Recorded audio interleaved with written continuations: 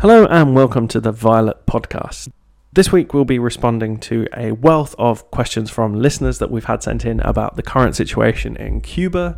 Apologies if you sent questions and we don't manage to get round to them in the episode. We've done our best to paraphrase or lump them together and get through as many as we can, but please do follow this up if you don't feel like we've answered it sufficiently. Hopefully this is proof that we do read our emails and we do answer questions and they do influence what we talk about in the podcast. So if there are any other topics that you'd want us to talk about, if there's anything else in particular you want to discuss or any specific questions you want to ask us, please do get in touch through Twitter to our handle @_theviolet_, to our email address, which is contact.theviolet@gmail.com, or via the contact us form on our website, which is www.theviolet.net. Thanks for listening, and we hope you enjoyed the episode.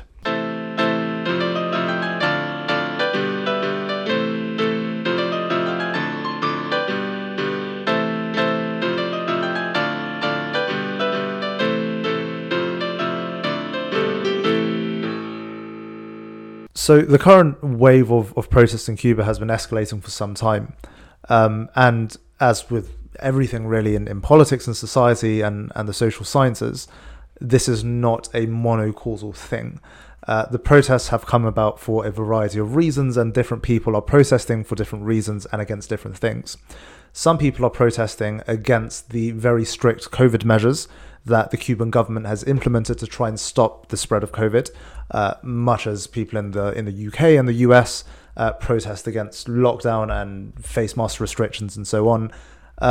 Other people are protesting because of food and medical shortages, which themselves have come about for a variety of reasons. And other people are demanding liberalization and democratization of the Cuban political system. And within that, there is, of course, a subset of people who would advocate not just for reform, but for regime change. And so in response to a lot of the questions that we got from our Violet listeners about why these protests are taking place, what are people unhappy about, what do they want, the answer is, as with everything in politics, not simple, it's complex. Different people want different things. In a political protest movement, people have different experiences, people have different rationales, people have different beliefs because they come from different backgrounds and they have different concerns and different lived experiences. And this is the latest manifestation of something that we've said a few times before, and it's probably worth kind of repeating as its own mantra. Maybe we should write a short book on sort of simple rules to live by to be a good social sciences commentator, is to realize that in any group of people, there is a huge amount of disagreement and a huge number of different opinions. There are as many different opinions and beliefs as there are people.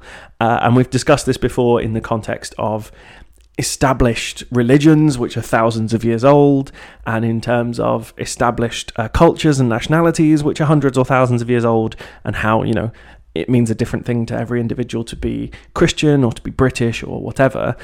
Clearly, the same rule applies to a bunch of people protesting in a particular country, which is not an established organisation. They haven't all got together and sat down and decided exactly what they believe and agreed that they believe the same thing.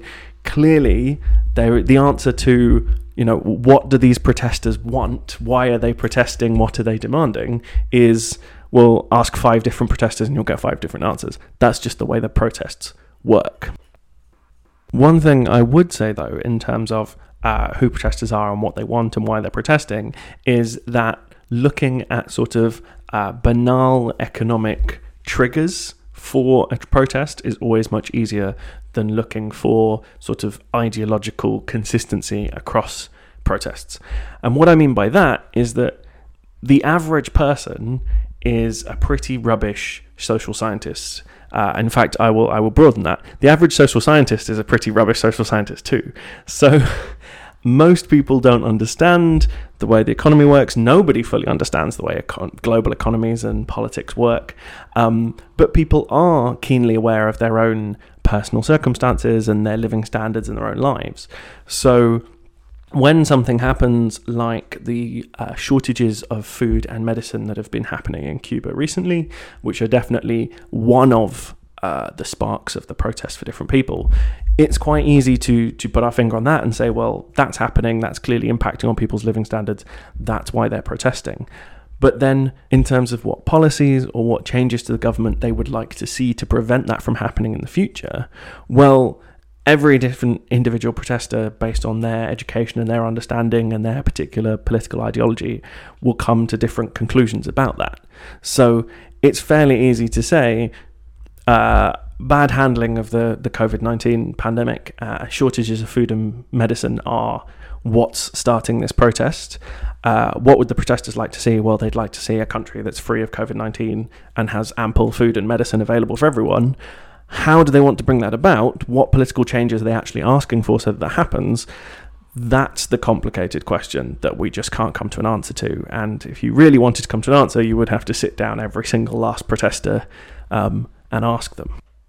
So in response to another listener's question, which is, are the protests anti-communists or are they anti-embargo? By which I understand anti-communist being against the Cuban government and anti-embargo being against US government policy. They do seem to be primarily anti-communist or anti-Cuban government in that regard, given the Cuban government's response to the protests. Rather than encouraging them as a show of anti-American sentiment, they have quite heavily cracked down on them. Several hundred people have been arrested. Quite a lot of those people are still missing. And the repression of the protests has been quite swift. Not many people have died, fortunately, so it seems like more of a muted response in that regard. But there has also been widespread censorship of the protests and of protesters' demands on traditional and social media. So they do seem to be quite squarely leveled against the Cuban government. But again, within that, there are different demands and there are different layers and different protesters and groups who want different things.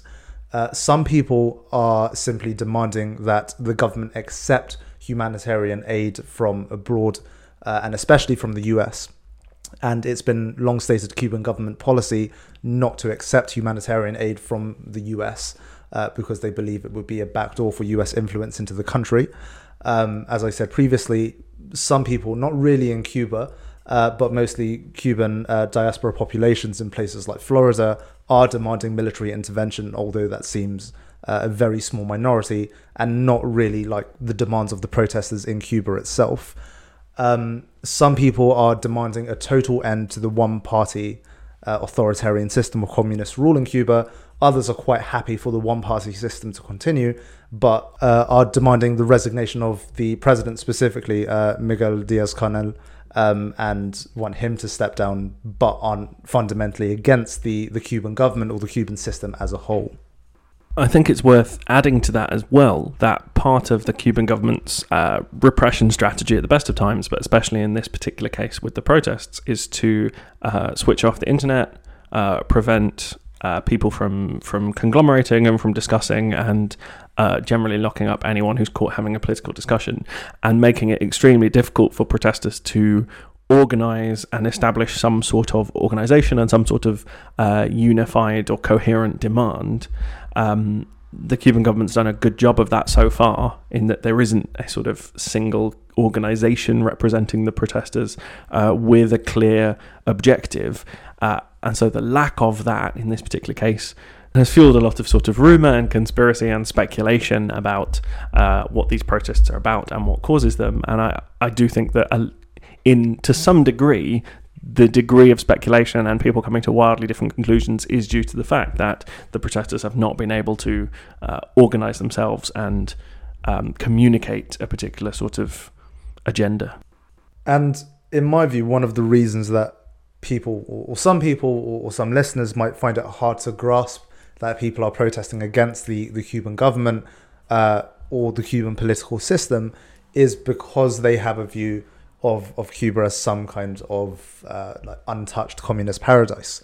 And it is true, objectively, that Cuba does better than expected on certain measures, principally healthcare. And Cuba has, as its main soft power global strategy for the past few decades, exported healthcare workers and sent them abroad to help tackle various crises around the world, most recently sending Cuban doctors abroad to deal with COVID. So Cuba does do well on certain metrics. That is objectively true. That doesn't mean that the system as a whole is endorsed by all Cubans and that everyone agrees with it and that all parts of it run smoothly. As we'll discuss in more depth later, food shortages and shortages of various goods have been quite common in Cuba over the past few decades, partially due to the US embargo, partially due to Cuban government policy. And this is something that in the past has caused discontent. Just because certain parts of the Cuban system are popular and are statistically well run, it doesn't mean that the system or the political establishment as a whole is. But the most important point here is that healthcare is an exception. And whilst in terms of life expectancy, Cubans do particularly well, not much better than the rest of the rich world, in fact worse than the majority of the rich world, but much better than you expect for their income level. The income level in Cuba is still low, and income statistics are still a very good statistic to look at standard of living, because they show you how many goods and services altogether each individual person has access to, and at the moment, on current income statistics, the average Cuban is about 5 times poorer than the average Briton. Average incomes in the UK are about $38,000 in international dollars. Average incomes in Cuba are about 8,000. So without having to go into the messy world of ideology and politics and looking at what particular people believe about political systems and how they should work and what political system people would like to live under, we can look at the economic side of things and see that living standards in Cuba are poor by global standards. And this, given that a lack of food and medicine in the country is one of the particular triggers of this round of protests, it's clearly important to Cubans that their standard of living is not as high as they would like it to be. Why it's not as high as they'd like it to be, and why Cubans believe it's not as high as they'd like it to be, is another question. And that leads really neatly into one of our listeners' questions, which is, why are there medicine and food shortages? Why are living standards so low? Why are there so many economic problems? Is it because of the US embargo, or is it because of the Cuban government? Before we go into answering this, I think it's first useful to explain what the embargo is, because it's often quite poorly understood. What the US embargo on Cuba means is that Cuban companies cannot buy or sell goods to US companies, and vice versa. US companies cannot buy or sell goods from Cuba. It's not a blockade, because when we speak of economic blockades, that means a country is cutting off another territory or polity from trade with the rest of the world also, and is by force preventing it from trading with the rest of the world. That's not the case with Cuba. The US government does not forcibly prevent Cuba from trading with any other country or vice versa. It just restricts economic relations between the US and Cuba. It's worth also pointing out that medicine and food are exempt from this embargo. I think that's been the case since 2001. And so there is indeed some trade between the US and Cuba, but only in the area of medicine and food. I do also think that the vast bulk, over 90% of US exports to Cuba are agricultural. So the bulk of it is food rather than medicine. As of 2020, or in 2020, the US traded about $177 million worth of goods to Cuba, and Cuba exported about $15 million worth of goods to the US. So there is still trade with the US and Cuba, only in the area of medicine and food, and Cuba is free to trade with any other country in the world as it wishes. Right. So it's very important to realise the difference between an embargo and a blockade, and to realise that what the American government is doing in Cuba is an embargo. But the other problem that's actually a problem with the question of whether poor living standards in Cuba are caused by the US government's actions, the embargo and whatever else, or by the Cuban government's actions, is a classic example of something we come across all the time in politics and in history and economics, which is the single cause fallacy. The idea that a lot of people intuitively have, which when you spell it out is obviously really silly, that any complicated social science, economic, political phenomenon, such as the living standards of everybody in Cuba, that's 11 million people's different experiences, that's in its own an extraordinarily complicated phenomenon. The causes of that, of what those living standards are and the specifics of them, are clearly myriad and complex before we even go into any technicalities or economics. So the short answer to the question, are Cubans' living standards due to the embargo or due to the Cuban government or due to various other things, is clearly it's due to lots of things.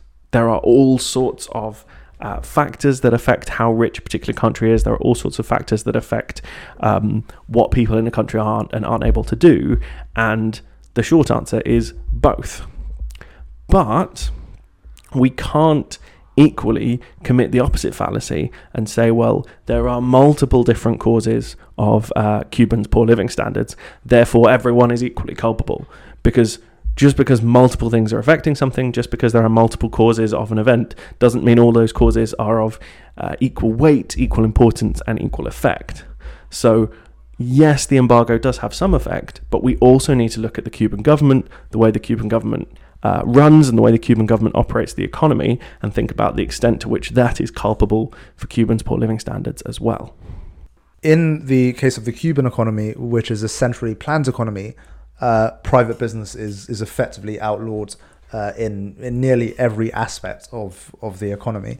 There is a small and growing tourist sector, but that is still pretty state-controlled. Private enterprise is still fairly limited in that sense. Fundamentally is a centrally planned socialist economy. And in centrally planned economies, because governments take longer to respond to demand and supply than the market mechanism, shortages of basic goods and services are fairly common. And that's been the case in any centrally planned economy ever in history. Even, for example, at the height of the Soviet Union's power, shortages of basic goods and services were very common, as they were in the Eastern Bloc.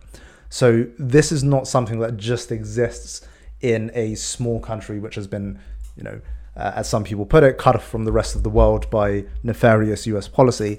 It is simply a feature of centrally planned economies. Shortages are very common. Right, and exactly why centrally planned economies lead to shortages is a whole economics degree's worth of stuff, and actually would make a great future podcast topic. I'm sure we'll get one of those in future. But the simple sort of way to think about this is just to realize how complex the needs and wants of an entire nation of people is. So as I said before, there are 11 million people in Cuba. They all need various different things to live their lives, various different goods and services. They all want different goods and services. They've all got different preferences about what they like and what they don't like, and how they live their life and what they require to live their life and what they'd like to be able to live a better life.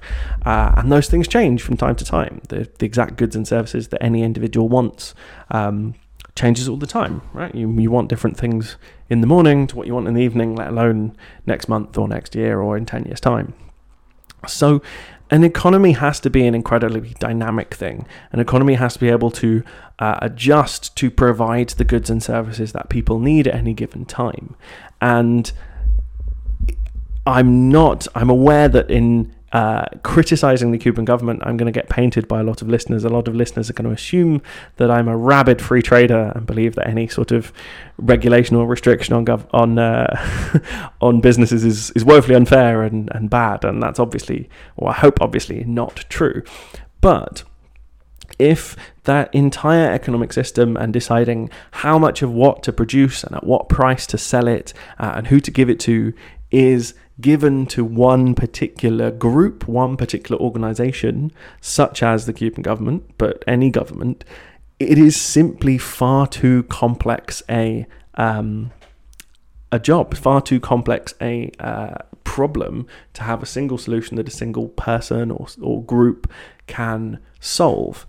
And there are other problems with a sort of socialist approach to the economy in which everything is centrally planned, which are more technical and some a bit more philosophical. But the simple way to think about it is just to realize how complex the running of an economy is, and to realize that trying to plan it all and trying to make it work and trying to constantly update it to make sense is just too difficult and can't be done. And given that medicine and food are already exempt from the embargo and have been since 2001, the embargo cannot really be an explanatory factor for shortages of medicine and food in Cuba because the US is already selling that stuff to Cuba. The embargo may well be an explanation for poor living standards, or a partial explanation for poor living standards, because it makes certain goods and services inaccessible to Cubans from their wealthiest nearby neighbor, but it cannot explain the shortages of medicine and food themselves. So we've discussed the easier side of life in Cuba and why people in Cuba might be protesting by looking at living standards and the economics of why they might be dissatisfied with the government, why they might be dissatisfied with their lives and willing to protest. The much more difficult side that we now need to turn to is the political side of the rights and freedoms that are available to Cubans, and the rights and freedoms that Cubans would like to have available to them, and the extent to which that is playing a part in the protests. Now, one of the reasons that this is much harder to see and to get to grips with is because when it comes to living standards, we can look at a few relatively objective, and I realise there's going to be one or two lefties screaming that GDP is a lie down their headphones, but we'll come back to that. It's you can look at relatively objective statistics for living standards in a country for how large people's incomes are. It's much harder to look at to have an objective statistic of how free a country is, how many rights and privileges people within that country have, and the extent to which the government is repressive. And that has led to a lot of people, a lot of listeners who've sent in questions asking us whether we have any evidence or whether we know that the Cuban government is actually any more repressive or restrictive than any other government. To briefly outline the political structure of the Cuban state, it is politically a one-party authoritarian state. There is a National Assembly, which is elected, but the candidacies for that are highly restricted. It is not the case that just anyone can run on any platform, putting forward whatever policies they want to propose. So it is restricted in that sense, though there are elections, it is not democratic, just as in North Korea there are elections, but they are not democratic. The National Assembly, in any case, only meets a few days a year anyway, and mostly exists just to sign off executive policy. And all lawmaking, law designing executive organs are functionally controlled by the Communist Party of Cuba, which is described as a vanguard Marxist-Leninist organization designed to safeguard the revolution and preserve it and keep it pure. And therefore it's that body which really designs policy, and the National Assembly pretty much exists just to sign it off. Some listeners did point out correctly that there was recently a referendum in Cuba with very high turnout, in which about 90% of Cuban citizens approved changes to the constitution. To my knowledge, that referendum was reasonably free, and so if we take a very literal meaning of the word democratic as just people vote, then yes, Cuba is democratic. Some people would argue, or a lot of people would argue, including the Cuban government, that referendum showed that Cubans endorse the current Cuban political system, and that, I believe, is untrue. The constitution, which was endorsed by the referendum, was generally pro-liberalization, pro-democratization. It increased civil liberties in some areas, notably LGBT rights. But the fact that Cubans overwhelmingly voted for that constitution does not necessarily mean they believe that is now an acceptable system or a perfect system of government. It shows that they believed that more liberal, more democratic constitution with a greater focus on rights was preferable to the previous system. but it does not mean that Cubans now approve of the current system. And given the current protests, there is obviously a large segment of the population which doesn't. And really, it's only possible to determine what Cubans want with free elections, with a free press, where views are not restricted and people can say what they want and people can put forward the views that they want. That is the only way to determine what Cubans really want. And that is really the only meaningful form of democracy, where people can put forward alternatives which are not restricted and vote for them freely without the threat of political repression. And hopefully listeners have listened to at least our democracy episode and will have some idea of what we're talking about there. But I do think we should still try to elucidate as many of these words that we use that get thrown around in discussion of social science, especially by journalists, but which aren't necessarily explained as well as they could be. And one of those that we might want to dig into is one-party state, which is often thrown around as an insult for various less democratic countries. And I think a few of our listeners, especially given the demographic of our listeners, will think of the UK as being akin to a one-party state, because the Prime Minister has been a Conservative since 2010, and for many of our listeners who are depressingly young, that covers the entirety of their sort of political lives, being old enough to think about politics and understand politics and know what's going on. So the difference really needs to be pointed out, that Cubans do not have freedom of assembly. Cubans are not allowed to get together and discuss politics or discuss what they would like in their politics. There exist no other parties in Cuba. A one-party state is not about one party consistently dominating elections or consistently winning elections. It's about one party existing. The difference between a period of domination by one party, as we have in the UK, and a true one-party state is that the Labour Party, the Liberal Democrats, the Greens, SNP, UKIP are all free to organise, free to campaign, free to enter in elections as much as they wish. The only difference is they keep losing to the Conservatives. The Conservatives keep doing a better job of convincing Britons that they are the best party for the job. And so if you have a problem with the Conservative Party being the ruling party in Britain, you are free to do something about it. You are free to vote for another party, join another party, donate to another party, whatever you want. In Cuba, that does not exist. There are no other parties. If you are dissatisfied with what the government is doing, you have no outlet. You have no other party to vote for. You have no other parties to campaign for or donate to. And so, as we said at the top of the bill, it's extremely difficult to know why people are protesting. We can't just look at them and go inside their heads and realising why.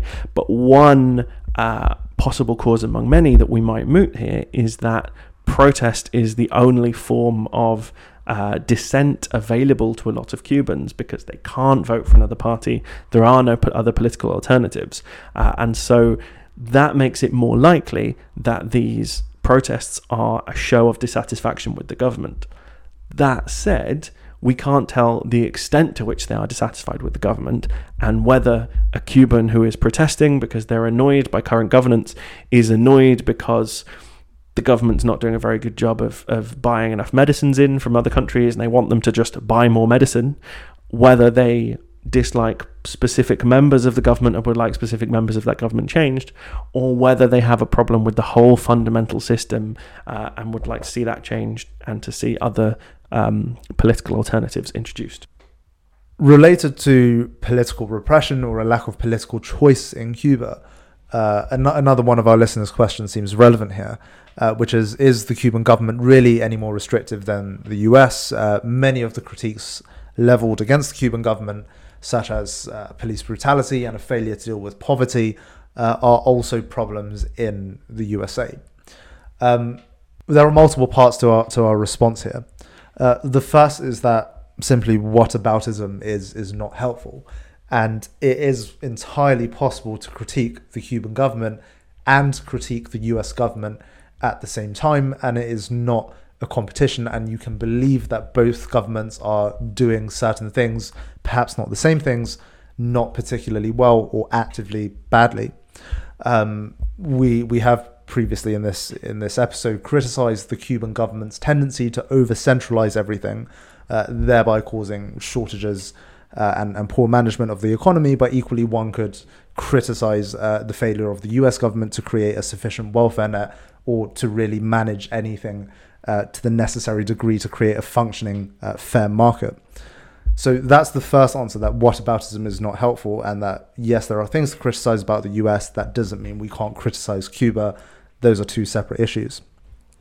The second is that even bearing that in mind, one does need to have a sense of proportion. And yes, again, there are many things to criticize about the US government, especially in terms of police brutality. And we have mentioned this before in previous episodes. But statistically speaking, the US government is much, much less violent, at least within the US or domestically, than the vast majority of developing or middle income countries' governments. But it does come under more scrutiny because there is a freer press and you can freely criticize the US government and freely report about its abuses of power. The same is not true of Cuba. Because of the extreme repression of a free press, it is not possible to document and criticize the Cuban government's abuses of authority to the same degree.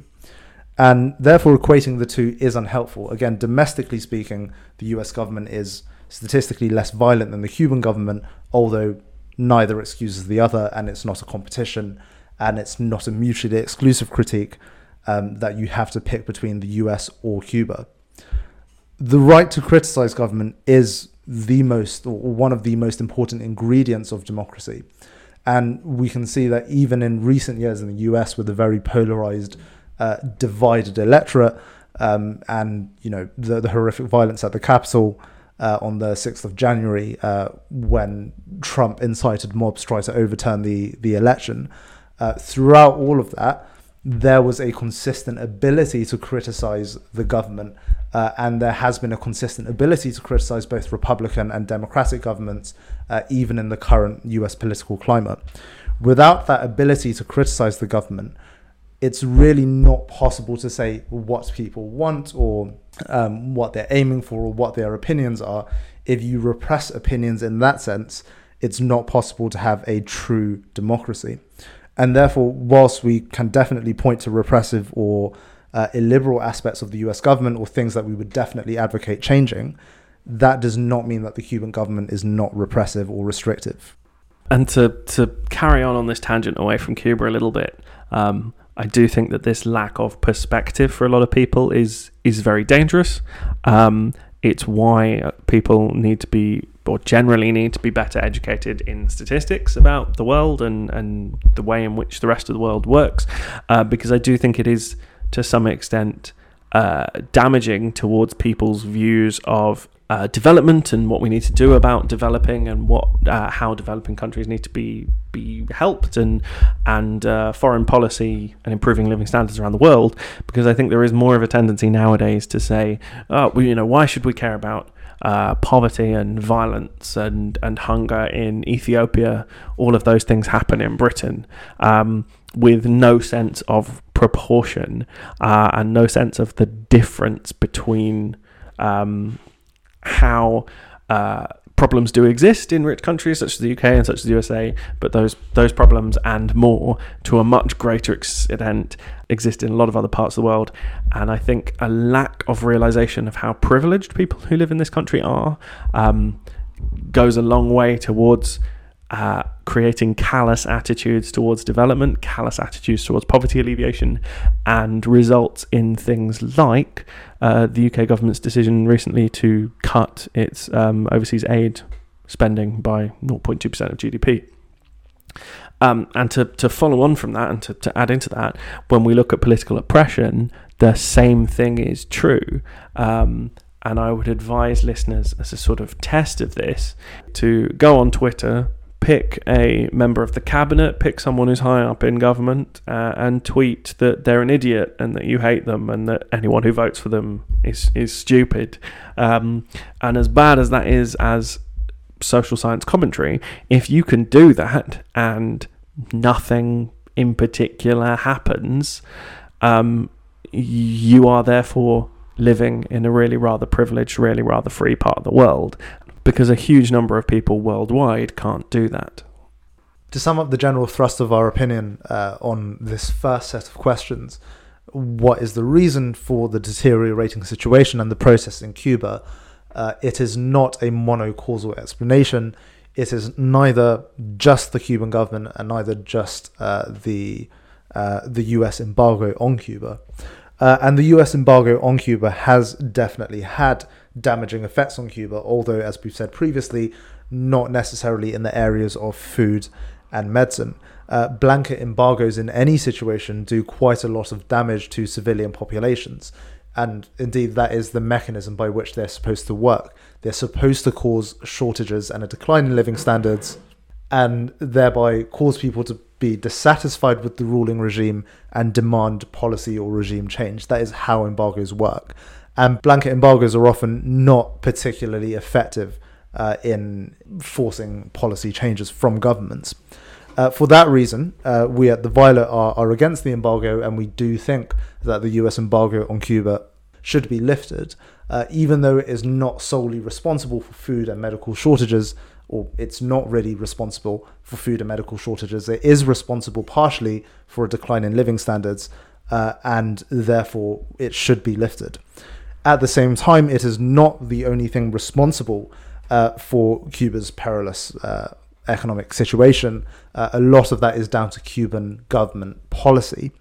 And Cuban government policy, if conducted differently, even given the embargo, could lead to a more successful economy, a more thriving economy, one in which living standards are higher and people are less dissatisfied and less prone to protest.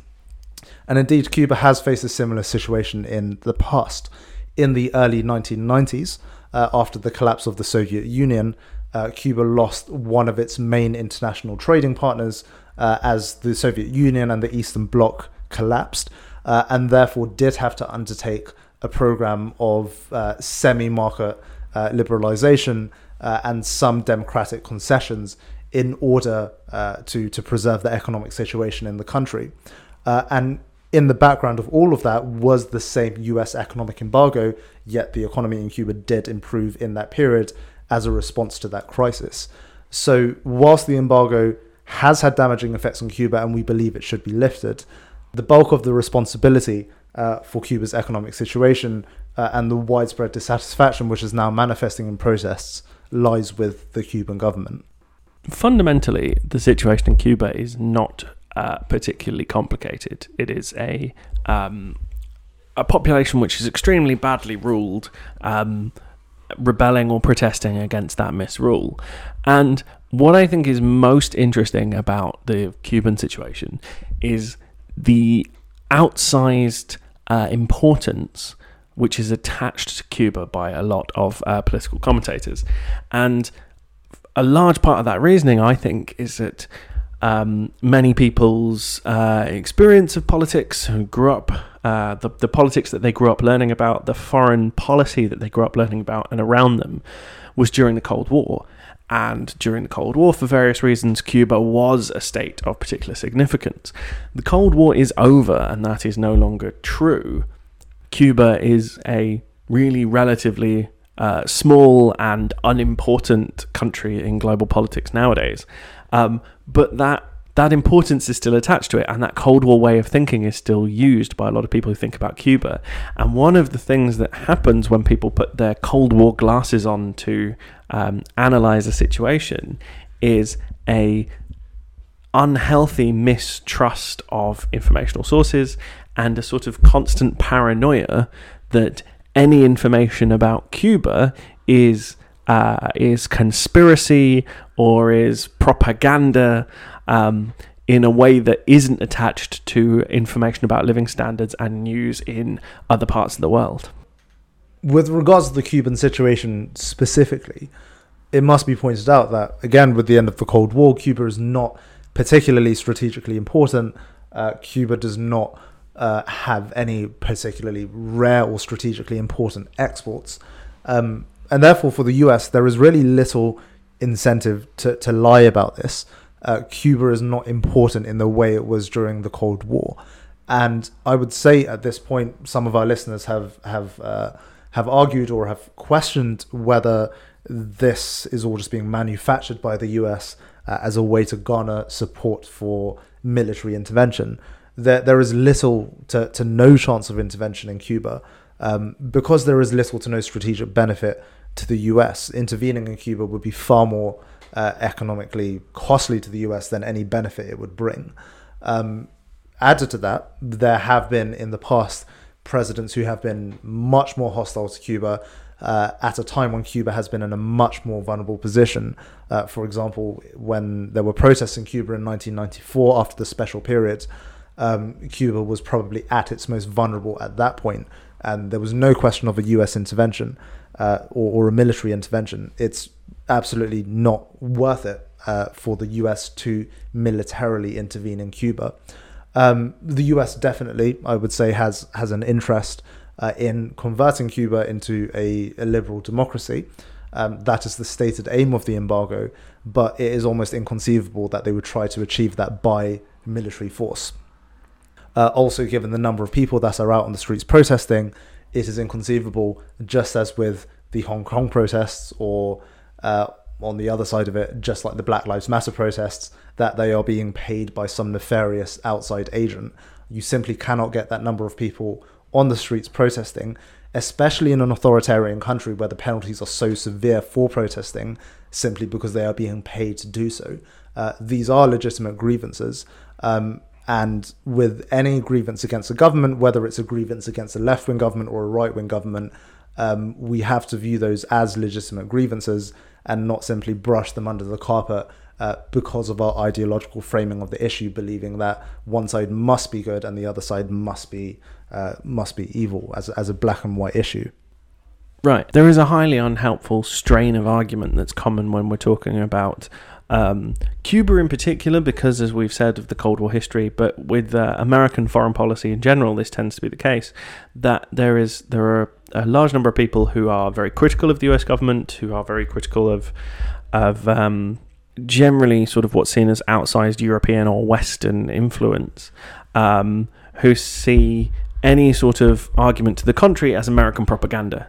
That there is this unfalsifiable idea that global institutions and any sort of statistics or facts or news about America or American interests is being controlled by the American government or is in some way American propaganda, and that believing the sort of orthodoxy in the news is to simply be subjugated to American propaganda and to believe it. And this, as I said, is unfalsifiable. It's very difficult to get round. Any attempt to present neutral, impartial information to people who think in this way is very difficult, because it's always easy to say that there is some sort of shadowy, powerful force behind the media that is influencing this information. But we'll do our best. We'll do our best to try and convince you that our criticisms of the Cuban government and our sort of tentative support for Cuban protesters protesting for better living standards isn't coming from a place of blind ideological allegiance to the United States. Hopefully our criticism of the embargo has shown you that is not true. That is not the way we think. But that we are finding this information in neutral, impartial, believable third-party sources. And it is often the case that people, when they're defending the Cuban regime, conflate all Western sources of information as Western propaganda against Cuba, failing to realize that Western sources of information are not all the US government, are not all the CIA, are not all like some shady foreign service. Again, it's only the US that has imposed an embargo on Cuba. The EU trades pretty freely with Cuba, as do other, quote, Western-aligned countries like Japan, South Korea, and so on. It's not the case that everyone in the Western world or the developed world is equally hostile to Cuba. And equally, it's not the case that everyone who publishes statistics is a government-based entity with a particular agenda. There are loads of very credible sources like the World Bank, Our World in Data, The Economist, the IMF, Freedom House, and these are not American propaganda. This is statistical information.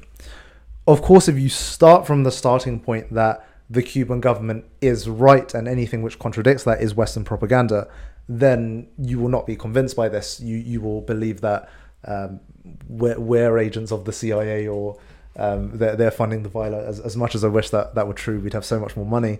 But no, these are genuine, genuine objective statistics. They can be used by you to draw your own conclusions on Cuba's economic situation, its political situation, and so on. And if I may for a second draw an analogy, this is effectively, or saying that anything which is critical of Cuba must be American propaganda, is effectively the flip side of the kind of Trumpist argument that anyone protesting against Trump is Antifa or secretly funded by George Soros and is anti-American and designed to bring down Western civilization. In any situation, if your conclusion precedes or comes before the information and you select what information is valid or not based on whether it supports the conclusion, then you aren't thinking critically. And we're not here saying that the US government should be trusted in all circumstances. Absolutely, that's not the case, but it may happen that the US government is critical of Cuba and is advocating not particularly good solutions, but are being critical of a genuine problem. And this links very nicely with what we were saying at the top of the podcast, that we can't think of groups as homogenous, that there is an incredible amount of disagreement within groups. That just as we can't say that, Muslims believe X, Jews believe X, Cubans believe X, the idea that sort of Western civilization believes X is complete nonsense. There is an extraordinary, within what might be classed as Western civilization in inverted commas, there is an extraordinary number of people and organizations and beliefs and ideologies. And I think the most damning criticism of outright rejection of anything that's sort of orthodox news in the West is that the ability of people to say that, and the ability of people to criticize and be skeptical and reject the information that is given to them, and to freely do so without any sort of intervention from the government, is proof of the freedom of speech and freedom of thought and freedom of assembly and general level of liberty available to people in these countries, which aren't available to people in, for example, Cuba, and which set the standard for liberal government that allows people a serious level of freedom and a serious level of quality of life. And that wanting those freedoms and those rights and those privileges for everybody worldwide, regardless of the country they live in or the particular political ideology they may hold or the religion they may follow, is not Western imperialism. It's simply fairness. And for that reason, we sincerely hope that the Cuban protests don't descend into something more violent, but we also sincerely hope that they do lead to some degree of liberalisation and to the Cuban government stepping back its repression and its economic control to allow people a higher standard of living, and hopefully towards the US repealing its embargo. So if you've found this week's podcast informative and interesting, or if you vehemently disagree with us and think we're CIA agents, then you can get in touch with us at our website, theviolet.net. You can find us on Twitter with our handle @_theviolet_, or you can email us at contact.theviolet@gmail.com. Thank you, and we hope you listen in next time.